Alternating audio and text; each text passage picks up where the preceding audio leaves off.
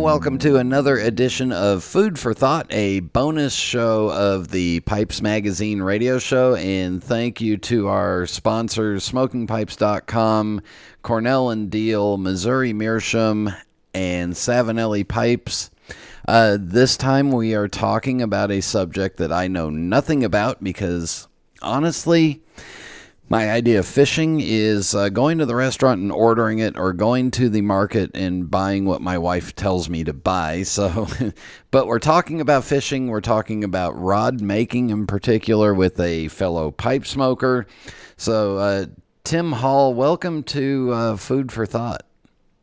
Hello. How are you, Brian?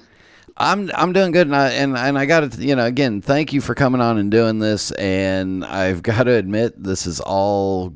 I'm completely green at this, so you may have to help me along, and please don't giggle at me when I ask you really stupid questions. But first of all, let's just say you are a pipe smoker, correct?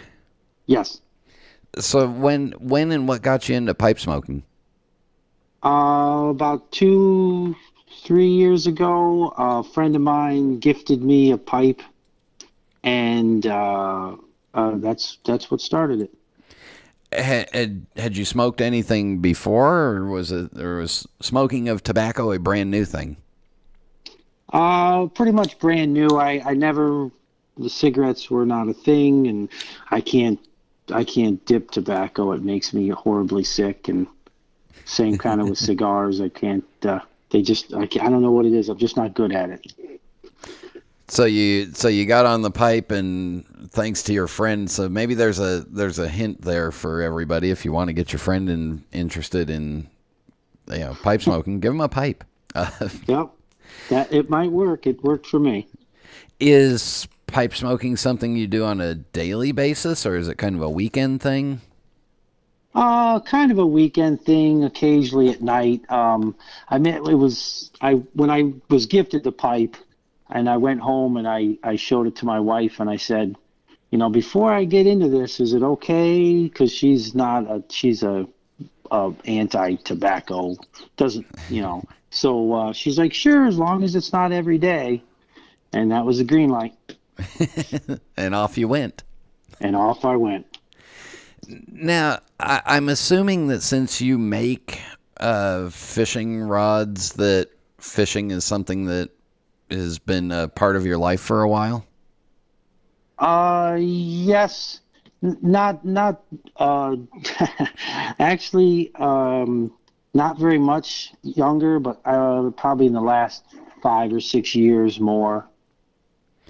Was that I was always around fishing, but I just not a lot. That's all. It wasn't something where a friend of yours gave you a fishing pole and said, "Come on, let's go fishing," was it? No, in fact, I don't think I've ever been gifted a fishing pole. So what kind of fishing do you prefer? Because I know there's different kinds based off of different waters and stuff like that, I think, maybe. My big passion is ice fishing. I don't know what it is about it, but because it's a little cold out, but that's number one. And after that, it's kind of any fishing. It doesn't matter. They're all good. All right. So talk us through ice fishing and the process, and why are you sitting out on a frozen lake?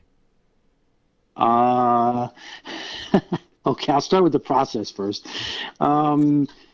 Basically, I have a sled with my gear in it, and the sled actually kind of flips over like a convertible top on a car. And I just check the ice, always be safe, head out, drill holes, and then there's 2 ways you can set a tip up, which is kind of like a flag. It'll pop up and tell you when there's a fish on the line, and then a real short jigging rod, and you just kind of move around and look for the fish. It's a little easier now. They have sonars that are made for ice fishing, so if there's no fish there, you can just move on. And it's kind of nice because in the sled there's a heater, there's a seat, so you're not really cold. and with the sonar, you can usually find some fish. The reason probably why it's there's not a lot of people. I kind of like to be alone, and I'm not really cold, and I always seems like the fish. Uh, I don't know if they taste better, but I don't know. There's something about catching fish through the ice. It's just addictive. I don't know what it is, but that's what I go for. So, but H- it's a pretty simple process. Drill a hole, look for some fish. How do you know the ice is thick enough for you to go out there? Spud bar. It's like a weighted stick in the end. There's like it's not directly like a spike, but you can smash it down on the ice. If it pokes through after say 2 hits, usually it's telling you the ice isn't thick enough. So early season, you want to carry that around and then just keep poking as you're walking, as long as it doesn't bust through, and you get out farther where you can drill a hole and actually measure the ice. So, and there's always a chart everywhere you look. I don't know what it is right off the top of my head, but safe ice to fish or walk on, or ride a four-wheeler, or take a car on it if you went further north, stuff like that. So you just kind of poke at the ice. I think I'd be scared just poking at the ice. It can be scary if you because especially early ice, if you're poking along and you have 4 or 5 inches of ice, and then all of a sudden you poke a spot and the spud bar goes right in one poke, and there's like in 2 inches of ice. You're like, uh-oh, everybody back up. Slowly back up. Don't anybody breathe too heavy. Exactly. Is the ice on a lake, is it thicker towards the shore and thinner in the middle? Depends on the lake. Some lakes that are spring fed, or where the outlet is or the inlet is, it could change. So sometimes it kind of depends on where the flow of the water is. I don't fish any rivers, so I don't know anything about the rivers. Those things, I'm not getting on a river, even though if you go up north, I'm sure they do, but that's too much for me. Yeah, so I guess you also, yeah, so where the water's not moving is where it's going to freeze faster, right? Yeah, yeah, absolutely. Yeah, so now you got to find a spot where the water's not moving. You said drive a car out onto a lake. I'm assuming that's not, you're in Pennsylvania. I'm assuming that's not in Pennsylvania where there's a hard enough freeze like that. I'm trying to think. This year, definitely no. Um, I can't think of any lakes by me that they drive on, but I know in New York, if you go up north, there are lakes you probably could drive on. They get enough ice, and of course, then if you go like Michigan or North Chicago up that way, Illinois, then perhaps they can drive out on the ice. They have Wow. like they have then it's like grumpy old men. They're in the shanties. The car's right there. They're having a big party. So, so really what you're saying is ice fishing is a way to get away from people and an excuse to do it. Yes, absolutely. Okay, I could see that, and also I guess you can take your pipe out there and nobody can complain because you're out there way away from people. Yeah, nobody complains, and usually some people that I run into when I am smoking my pipe and I'm fishing, they don't actually complain at all. They're very intrigued, and they always want to ask questions. So So the hole that you drill in the ice, I guess it's got to be big enough to get the fish out of. ugh, yeah, yeah, that's a challenge. I like to run a small auger because most of the fish I'm going after are not very big, but I have. There's I'm a big guy on weight ratio because you're dragging everything that you have to take. So I'm not climbing Mount Everest, but I'm always kind of making sure if I can get rid of something or if, when I get something new, it's not heavy. And I run a small auger, and I've last year I actually ran a real small auger, and I got one stuck right in the hole. I couldn't get it out. I actually landed a nice big crappie, and I couldn't get it through the hole. I had to push her back down. It was horrible. But I'm kind of picturing the poor fish is on the other end, and you're banging its head on the bottom of the hole underneath, and it can't come through, and then you've got to cut the line and let the fish go. Oh yeah, it was horrible. I was soaked. I had my arm all the way up to my shoulder in there. All right, now you're going crazy because now you're sticking your arm down in that wet, cold water to try to unhook the fish.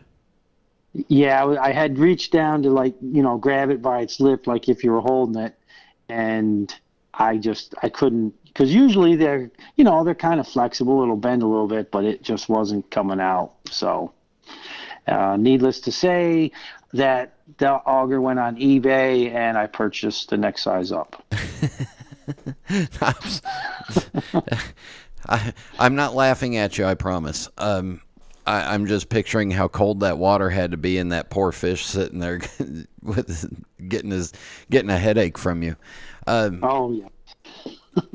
Is there kind of like an average? I mean, when you go out, you're targeting a size and type of fish, but is there like an average amount of fish that you want to get?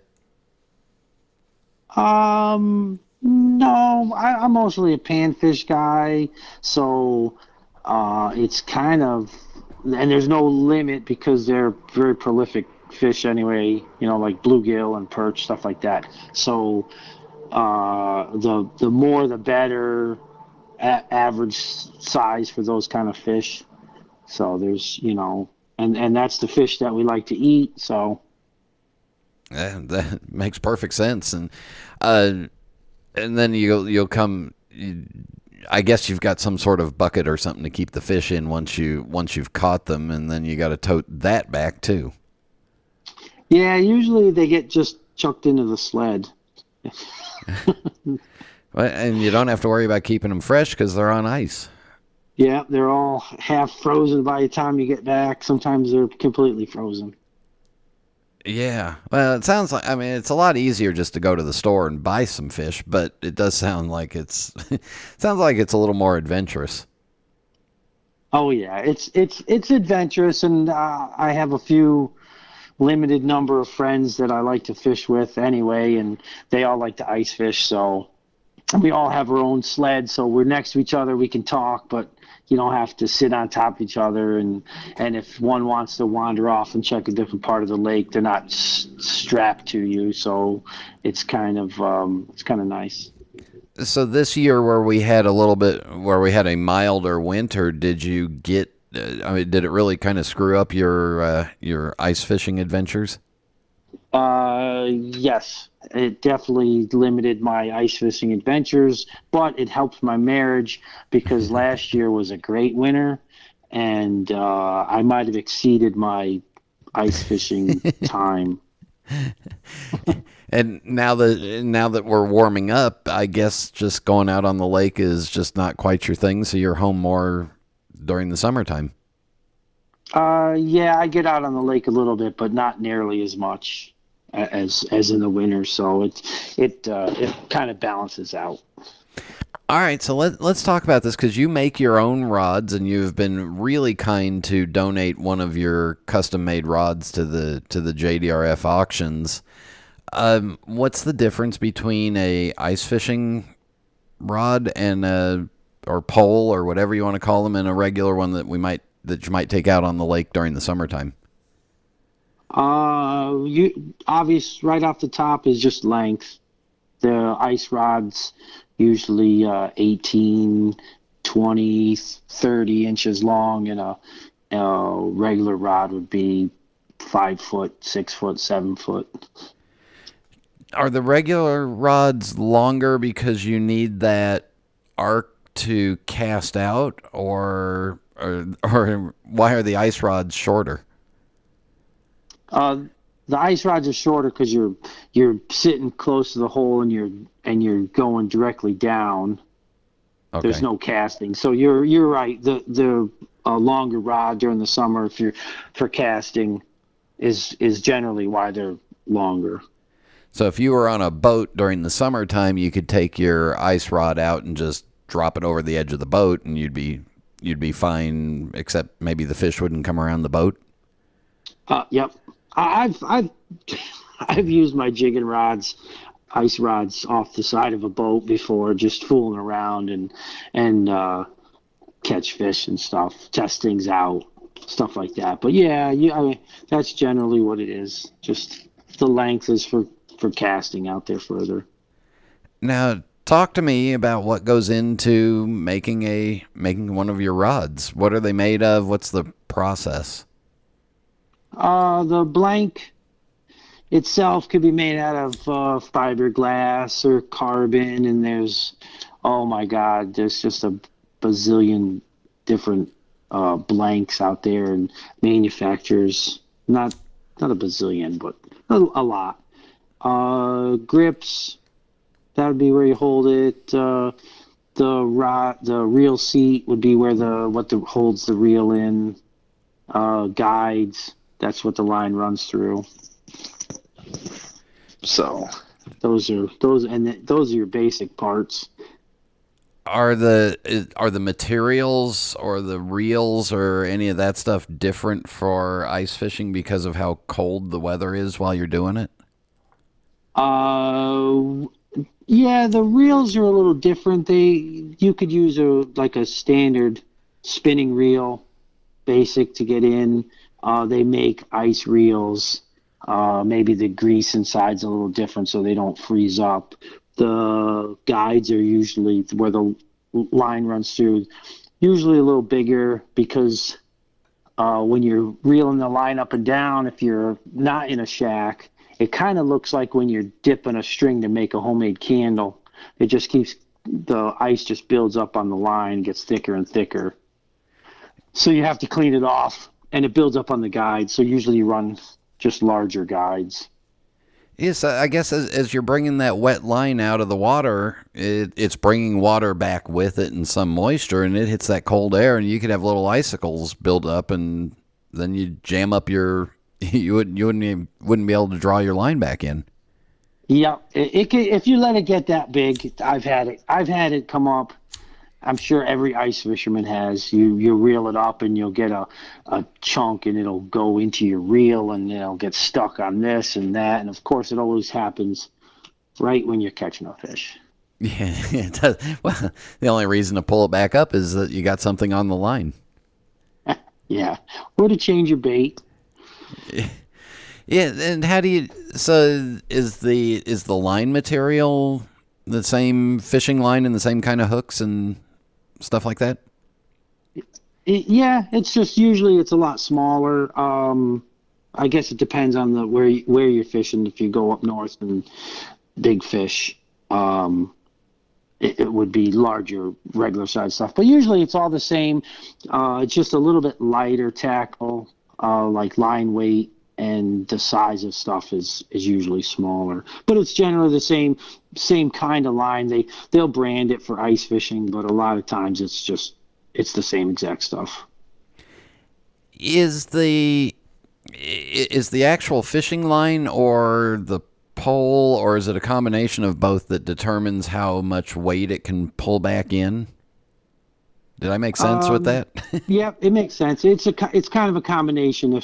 If you put like 4-pound tests on a surf rod, you're not it's going to break it at the 4-pound strength, but the rod can handle a 20-pound fish.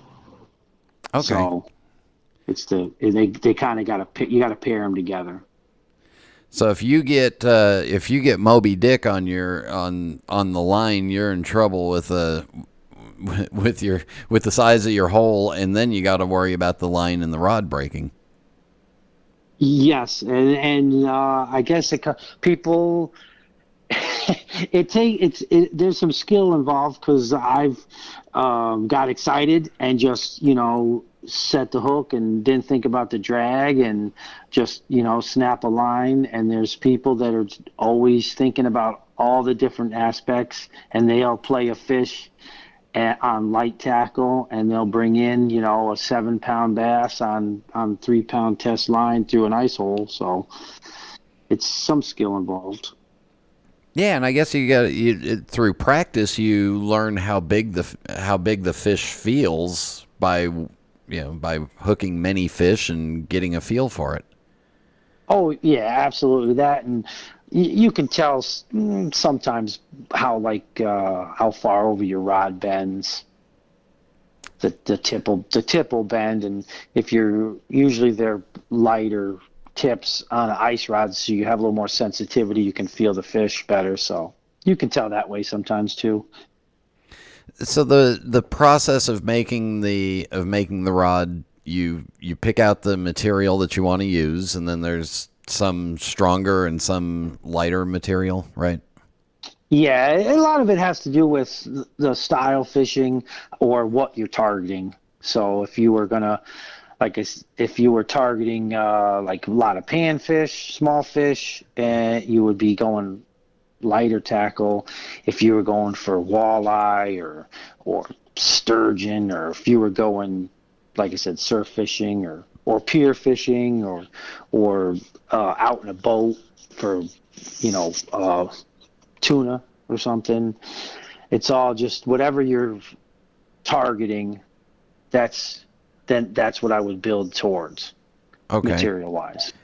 And then you match up the type of reel that the person wants, and then are there some parts of it that are just purely cosmetic and for just appearance? Yes, usually the color and the colors they want the guides wrapped with, or if they want anything weaved on by the handle, or marbling on in between on the split on the grip or anywhere on the blank. That's all cosmetic. If they have a gold reel and they want gold thread on everywhere on the rod, then they want to match it like that. You can get pretty decorative. Does the size of the grip? I guess a big guy, guy with bigger hands wants a bigger grip, right? Yep. Yeah. If he wants a bigger grip or longer, I have a friend. He's like a Godzilla. His arms, when he holds his arms out, I think his arm span is like 7 feet or so. It's crazy. He's got giant arms. And if I have to build him a rod, his split grip will always be 2 inches longer than anybody else's. So. So, he doesn't need the rod. He just sticks his hand down and grabs fish. He just holds a spool of line that he got at the store and just hangs it over the side. So, I always ask pipe makers what their average time is in each pipe, but so if you're just making a one of your standard rods, nothing too extravagant, what kind of time are we looking at in making one? Total time for just a standard rod would probably be about 6 hours. Just taking your time, make sure all the lines are good and everything's nice and straight and nothing fancy. It's probably about 6, and then it just goes up from there. If you do I've done a weave that was 6 hours long, so it could just keep going. Wow, so that was just on, and the weave was just on the grip. Yeah, the weave would be like if I was weaving a pattern right above the grip, or in the split section on a split grip, something like that. Yeah, I've done. They could just go. And there's people that like I do. I'm still pretty new after a couple of years, and there's some patterns I've seen on Instagram and stuff like that are just I don't know how they do it. They have unbelievable skill. And that just really makes the rod look prettier. It doesn't really make it more functional. No more function, just prettier, and it's definitely customized for that person, because usually they'll pick out or want a particular color pattern to represent something, or that's what they like the way it looks, and that's it. There's one rod, and nothing else is going to be the same. I just finished a pair of triplets.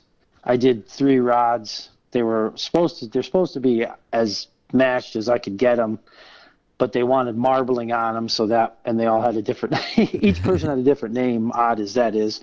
But they that's about as close as you're going to get, because as for 3 that would be the same, and even those 3 were slightly different. So wow.